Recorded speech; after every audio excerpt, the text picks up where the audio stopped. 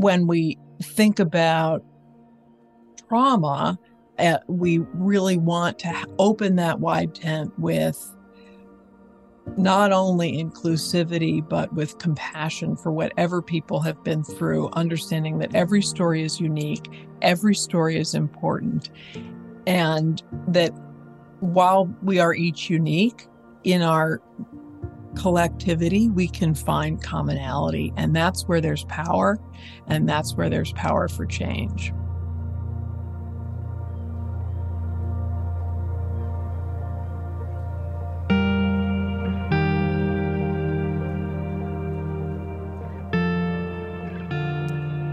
Hi there, and welcome to the Mission Forward podcast, where each week we bring you a thought-provoking and perspective-shifting conversation on the power of communications. I'm Carrie Fox, your host and CEO of Mission Partners, a social impact communications firm and certified B Corporation. And that was the voice of Schroeder Stribling, President and CEO of Mental Health America, who joined me recently to talk about mental health, the narrative we've created as a society around it, and why it is time for a new frame. Schroeder has a compelling personal story and a remarkable spirit. She sees what's possible and then helps to make that happen. And when it comes to reducing barriers, increasing access, and educating the masses on mental health issues, I can't think of anyone more inspiring than Schroeder. This is a great conversation with some very real and practical insights relevant at a personal and a professional level. I hope you enjoy it, and I will see you on the flip side.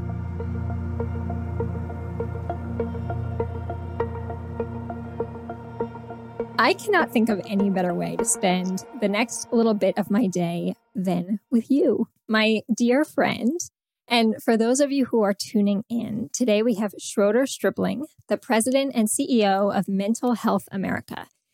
Schroeder is a lifelong social justice advocate who has spent her career leading and supporting organizations of deep purpose, those addressing issues of mental health, of homelessness, poverty, and racial injustice. Prior to joining Mental Health America, which is still a relatively new role for Schroeder, she was the CEO at N Street Village, which is where I got to meet her and, dare I say, fall in love with her and have been inspired by her clear sense of values as a person and a leader, and I am lucky enough to call also a friend. So Schroeder, as we get into this conversation, I'm going to give some grounding first, and then I'm going to turn this over to you. So as you know, on this season's show, we are digging into communications as a power skill. And indeed, you and I know it is a power skill, right? As someone who has often been the spokesperson, whether formally or informally, you know the power that a message and a messenger like yourself plays in moving a mission forward, but also in advancing equity, right? In seeing injustices and being able to do something about those injustices. There will be time and space for that in the next part of this conversation. But first, I want you to tell me and the folks listening how you came to do this deeply meaningful purpose work that you do today. Well, first of all, Carrie, thank you for the introduction to be on this podcast with you. And thank you for your lifelong friendship. I can't help myself but start by saying that I, too, can't imagine a nicer way to spend the afternoon than with you in conversation. And you have been an inspiration to me. And as a younger person doing purpose-driven work, you've also been a reminder to me to listen to the future. And I'm really just grateful for our friendship and to know you. So thank you for the question. And you know that I can't resist the invitation to tell a story. So I'll tell you a story about how I came to do this work. And the first little thing I want to tell you is really the punchline. So if you'll indulge me, I'll go farther than that in the story. Mm-hmm. So the punchline is when a story about when I was a troubled teenager, I was spending an afternoon complaining, I'm sure in very good teenage fashion, to a science teacher who is a mentor of mine. And after she listened to me for a while, she looked at me and she said, you need to go and help someone else. Oh. And after that, I went to volunteer for Special Olympics. And my job was to be a volunteer hugger, which meant that you stood at the end of these tracks or other events that the athletes were coming off of with your arms open, and they just ran into your arms and hugged each other. And what, of course, I really came to realize is the person being hugged was also me, and that my science teacher was quite right. This was a strong prescription for healing and well-being. So I think back on that lesson, and I understand how relevant it is to the whole course of my life and my career. And I came into my career pathway in a direct line from my own painful experiences, not unlike many other people. A bit of deeper background. I had family experiences that were painful. I had a strained relationship with my biological father, who himself struggled with depression and substance use issues. And he and my mother had divorced when I was quite young, and he came out of the closet, as we used to say, to live in his authentic truth as a gay man. He was a Methodist minister from a very evangelical family, a long line of preachers. And even as he was able to claim his own truth, he was really racked with shame and guilt, which compounded and exacerbated all of those struggles. So his circumstances and suffering were hard to witness. And he had painful episodes, including going to jail and attempting suicide. And ultimately, he became homeless and died of AIDS at the very young age of 48. And we were close in his final years. And I did my 20-year-old best to take care of him as he was dying. And I know now that there was trauma in all of this for me too. And if we think of trauma as anything that overwhelms our age-appropriate ability to absorb the emotional shock of an event, there was plenty of that for me. And add to the plot that as a teenager, I was just becoming aware of my own queer identity as well. So I can look back and trace my own struggles with trauma and anxiety to these circumstances. And I have struggled with anxiety throughout my life. I remember vividly the first time I ever had a panic attack when I was 15 and standing in my father's apartment. And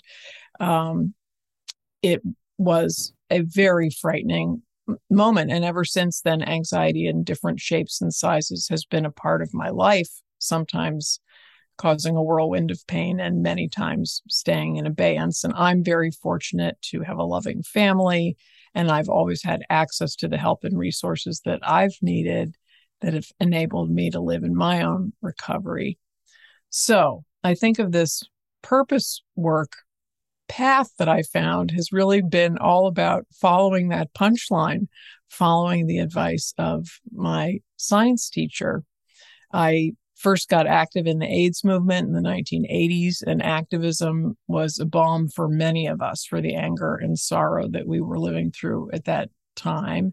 And then I went into social work, first working in inpatient psychiatry in an old, now closed state hospital in Massachusetts, and then ultimately moving into leadership in social missions. And being of service has been a great driver of healing in my own life. And importantly, over the years, I too have been moved and educated and changed by the stories of others, and have felt commonality with them and have related to them in some way. And so I think my communication and leadership impulse has been to turn that into a sharing of a sense of commonality, so that we can move together in shared purpose and in shared motivation for social progress and social healing. So that's how I came to be here. So, not having ever heard the story of your science teacher and your volunteer position to hug at the finish line, so much more makes sense, Schroeder, about how I think about you in an arms wide open kind of approach to really hard problems. and that the empathy you bring to your work is both informed by so much of the experiences of your own life, but also truly this ability to see someone coming towards that finish line and perhaps they're struggling along the way, or perhaps they're just, they're ready to be met and welcomed. And I still remember you saying at N Street Village that N Street Village is really good at welcome, right? Really good at hospitality. Yeah. And that is you, right? That is so deeply you. I hope that we can touch on one thing that wasn't in the prompts I gave you to think about, but is really informed by what you said to me on trauma and the role that trauma has played in your life, but your work.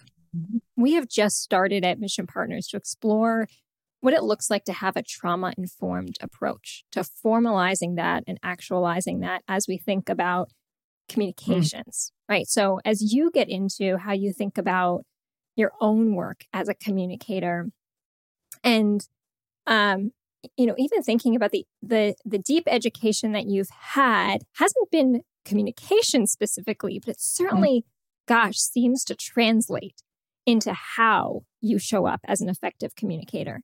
So, I'm curious how you've leaned on communications and how you've pulled in some of those elements of trauma-informed approach to help move some of these complicated messages forward that you have over the years. Well, that's you're raising an interesting question about focusing on trauma. And one of the things that I'm really curious about these days is our collective understanding of trauma and our collective definition, if you will, of lived experience. I really have come to believe that trauma is a very pervasive fact of life for most people. If you take my definition that it's anything that overwhelms your age-appropriate ability to absorb a shock, which one of us hasn't had some experience like that to some degree? Some obviously much more significant than others. But it's fairly universal, and especially in this moment of collective crisis recovery that we're in, and when there's been so much trauma and so much grief and so many people in pain and so much lived experience, I'm really interested in opening a wide tent for people to enter this understanding of lived experience, that they're back to your point, that their story is welcome here, that your lived experience is welcome here. And when we think about trauma, we really want to open that wide tent with not only inclusivity, but with compassion for whatever people have been through, understanding that every story is unique, every story is important, and that while we are each unique in our collectivity, we can find commonality. And that's where there's power, and that's where there's power for change. Yeah. And that's also, I think, where there's power for action, right? That if someone is hearing a message that feels disconnected or inauthentic, it's not likely that that person is going to be moved to take an action. Whereas if you as the leader or I as the leader start by saying, some days are really hard for me. And now I'm speaking from my personal experience, right? Some days I feel so overwhelmed that I don't know where I'm going to go next. And normalizing that, making that an open source of conversation in our business or in our work, how that actually then allows the work to happen at a deeper level, because we start to see that we all are just doing our best to show up with whatever we bring with us into that day. But that there is a difference, certainly, in I think how we communicate today versus how we communicated just a few short years ago, of what is acceptable, allowable, whatever the words you want to say, appropriate in a workplace, that starting where you are sometimes is the best place to start. But being clear as a communicator in setting that tone feels really important in these days. Very important. And I think you touched on something that has always been true, but perhaps is being highlighted by the moment we're in, which is that leadership requires us to show up with authenticity, openness, and vulnerability. And we're in a changing world, which I actually think is both the bad news and the good news. And I have hope for where we'll go with this changing world.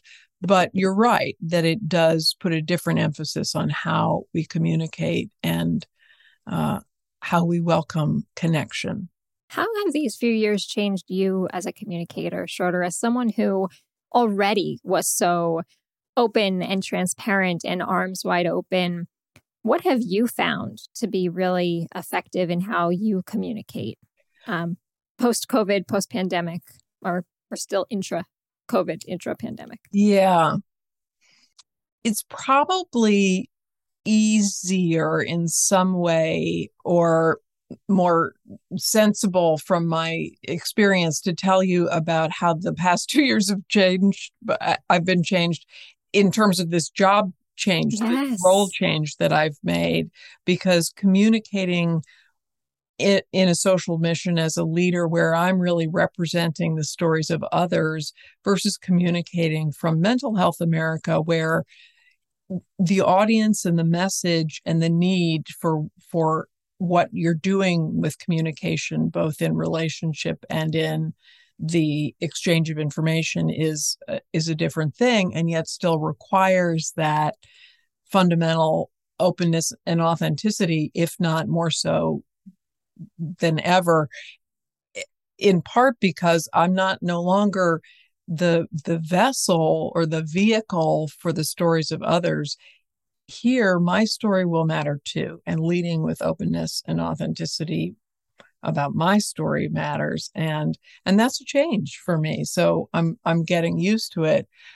I really learned so many powerful lessons about communicating when I was at N Street Village, where I felt privileged to be just a member of the community. I mean, I had a job there. I was the CEO, but mostly I was a member of a community. And that was just such a gift. And I learned so much from so many people there. And one of the things I learned there was that sometimes being an effective messenger is actually about getting out of the way and setting the stage in the right conditions for someone else to carry the message. So, for instance, when that I quickly learned at N Street Village that when I would be giving a tour to, say, a major funder, which was a pretty common experience, my job was to get out of the way because the community belonged to the women that lived there and the women that were being served with what N Street Village had to offer. So I would be the sidekick to one of the residents who would give a first-person direct account of their experience. And it was a joy to watch. And one of my favorite moments is when I was giving a tour and Cheryl, who was one of our residents, we were being visited by Valerie Jarrett during the Obama administration. And it was a wonderful moment. And Cheryl Barnes was taking Valerie on a tour, and I was along as her sidekick, and it was just the three of us. And we wound up sitting upstairs in one of the recovery housing living rooms for a personal chat for a minute. And Cheryl, who was herself just a fount of hospitality, was telling Valerie all about N Street Village and telling her how she was so glad to meet her, and she was so glad to meet the many people who came to visit N Street Village, and that what she had learned, said Cheryl to Valerie, is that there are a lot of people who have big jobs and big titles, but at the end of the day, they're just people, just like her. It was a beautiful moment, and Valerie met the moment with equal grace, I have to say. I love that story. And, there was something that you said as you were sharing it about how every story matters, your story matters. And now in the new role that you have, how your story is showing up a little more presently to support the advancement of the mission. And dare I say, and I'll be curious how you discuss this, but a mental health crisis that we are in and how we navigate through it, how we understand it, and why your story matters in that way right now so much. How do you think about the time that we're in? I don't think there's any doubt that we're in a crisis, a national crisis, and that mental health is a big part of it, and that our mental health is a big part of it. I believe in some ways that, however, this is a maybe contrarian view slightly, maybe not to the field, but we're not going to therapy our way out of this crisis, nor do I think we should. I don't believe that everyone who is struggling needs to find a therapist. And I know some do, and we have a workforce shortage, and those are real issues. So I don't want to belittle those. But I also think we're in a crisis of this national soul in some way. And we need to understand how, first of all, what it is that we do to promote our well-being in the first place. How do we build resilience in ourselves, in our communities, in our families? How do we build networks of communal help and support that assist us from getting into, an even deeper crisis? Back to your point, however, about, why my story matters and what to do with it here. This is really a new workout for me at Mental Health America. And I will be honest in saying that I'm just getting used to it. There are new audiences, new standard ways of communicating. The world of policy and research has a language of its own and conversation that I'm just getting familiarized with.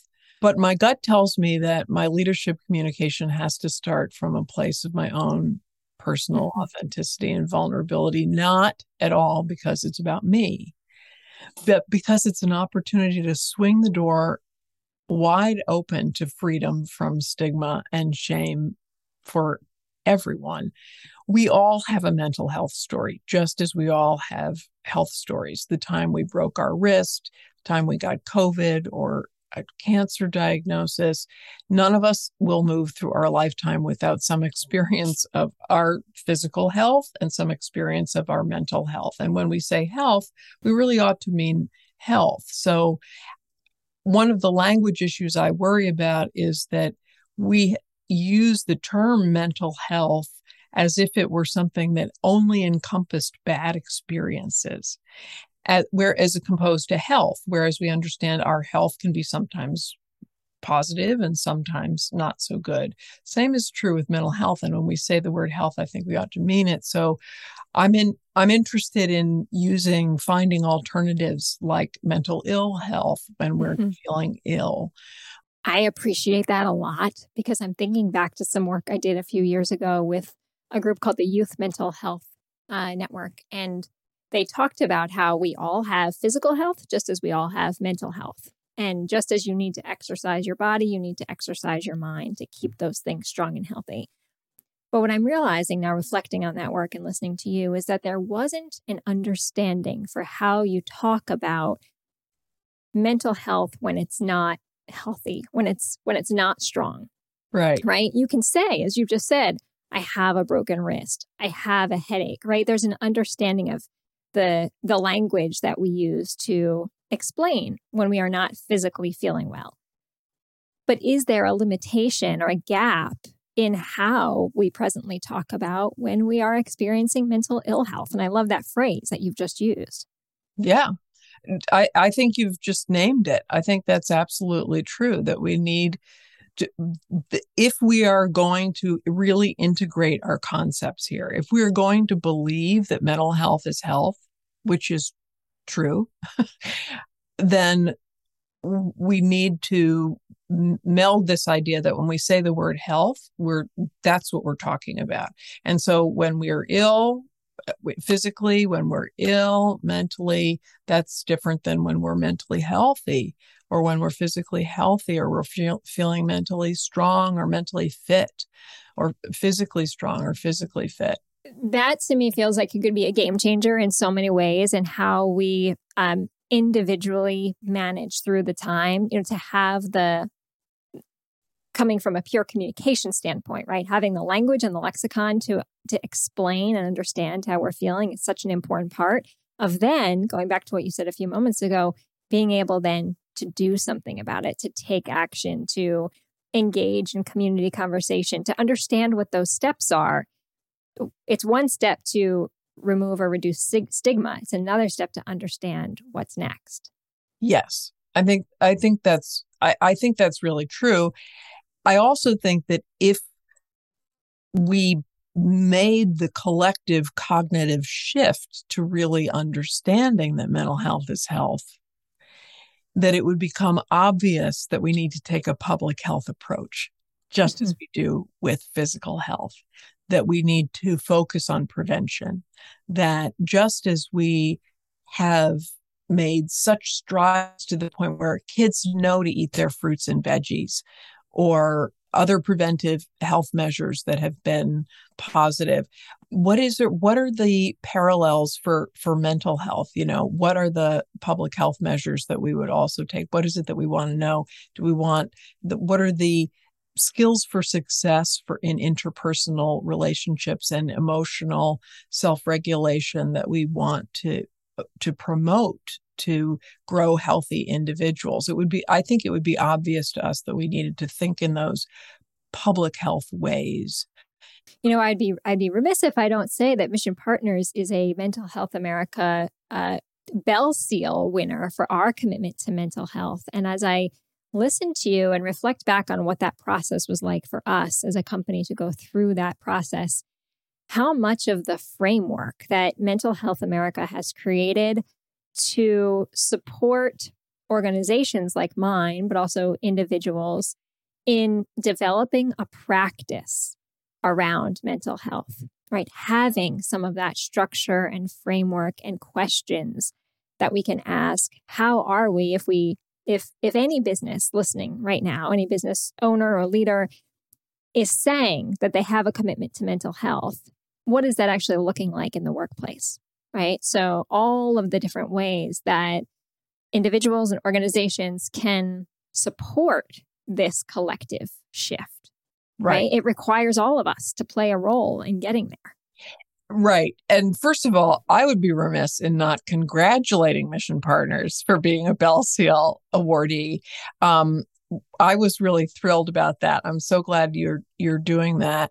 And I'm so glad for the many businesses that have come on board to seek the Bell Seal award and to commit to mentally healthy workplaces. I mean, this is one way that we reach people, first of all, at population scale, right? If we're working through the workforce where so many people are touched, where we spend so much of our time and our days, and where our relationships are so important. So to have organizations and companies taking this seriously and taking this on and understanding what it means to be a mentally healthy workplace, whether that's anything from visual cues in the environment that signal that, how we used to have the visual cues for, this is a welcoming space for LGBTQ, whatever it is that we do with the environment to our conversations. A lot of our research says that the person to whom someone directly reports, if that person is open about mental health, if that person is open to conversations, maybe invites a conversation or is open about their personal experience, that really matters to people. So the benefits matter as well, certainly. Offering mental health days. Why wouldn't we have mental health days? I mean, if our body is sick, mental health is health. If our body's sick, if our emotions are sick that day, then we need a day off for restoration and recovery. That's important in the way that we support ourselves in our workplace. To to policy issues. The policy issues on our end for the workforce, they're operational issues, like making sure that your your insurance is actually working for people who are seeking mental health services. You're buying insurance for a lot of people. Is that network adequate? Are there enough therapists on the rolls? Are your employees who seek mental health care through the package that you're purchasing able to get the services they need in a timely fashion? All of that stuff really matters. And I am inspired to see how many workplaces are really, really taking this on. Well, I think as we come to the end already, I've got one more question for you, but I do want to go back to where we started first, which is, we talked about that great story you shared about your arms wide open, giving hugs, and then moved into you talking about how important your story is in this moment now as the leader of Mental Health America. And that really feels like an important point to hold on to, in that addressing issues of mental health and mental illness really do require the top of an organization to play a role in making that change, right? There are certain issues and movements that really have been ground up, right? From grassroots up to grass tops. But this one really requires the leader of the organization to set the tone, to open arms wide open for how we think about setting up a workplace and supporting individuals in their physical and mental well-being. And certainly you being now at the helm of Mental Health America gives us a lot to look forward to for what is possible in this big tent that you previewed at the top, how we can all be in that big tent with you in this vision for what the future can look like. No, I was just going to just really relate to that and say that Mental Health America was founded by a leader with lived experience in 1909, a man named Clifford Beers, who had been in an old psychiatric state hospital and suffered all of the inhumane treatment that one would in 1909, and then found a strong recovery for himself and found a purpose and passion around the issue of deinstitutionalization. And that is our origin story. So we have been led by lived experience from the beginning at Mental Health America, and it continues to be something that we think is enormously important. Again, not because it's about the leader, but because it's about opening the tent. We all have mental health. We all have lived experience. And that's the other piece I will really take away from you today, that everyone's lived experience matters. Yes, indeed. Parting thoughts, Schroeder, what has you feeling hopeful about the future? Well, I think I was hinting at it just a moment ago, which is that in this time, and I want to go back and say to your question that I don't think I was emphatic enough in saying that we are in a crisis, and our mental well-being is an issue, is a part of that crisis. We are not in a mentally healthy place collectively. I know it's different for everyone, but collectively, we are in need of recovery from crisis. But the crisis is big, right? Of the last couple of years. It's not just the pandemic, civil uprisings, mass shootings, a new reckoning with racial justice. The deaths of despair have skyrocketed. A lot is changing. There's seismic change in our world. And I think that is both the bad news and the good news. I think it's an enormously painful time, but if we navigate through it well, which will require us to find those points of connections and relatability and connectivity, another reason to open the tent and open ourselves to one another. If we navigate well, stigma will lessen, as is happening. And we will be forced to innovate. We'll be forced to make a new story for ourselves.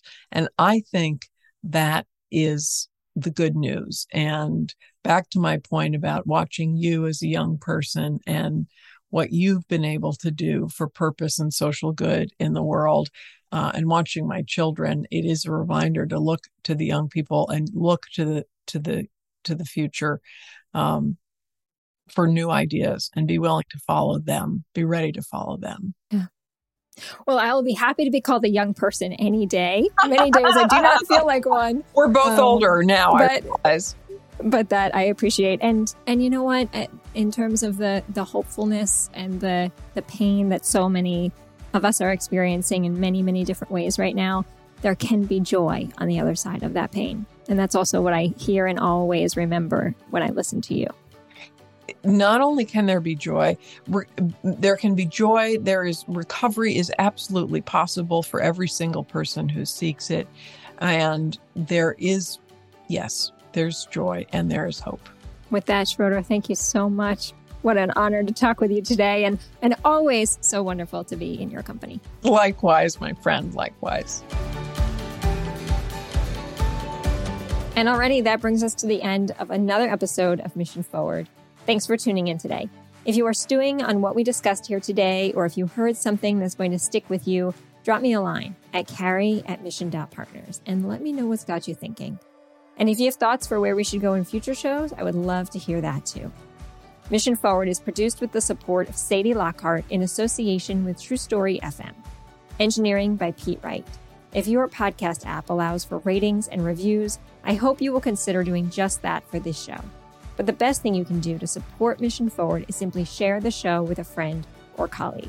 Thanks for your support, and we'll see you next time.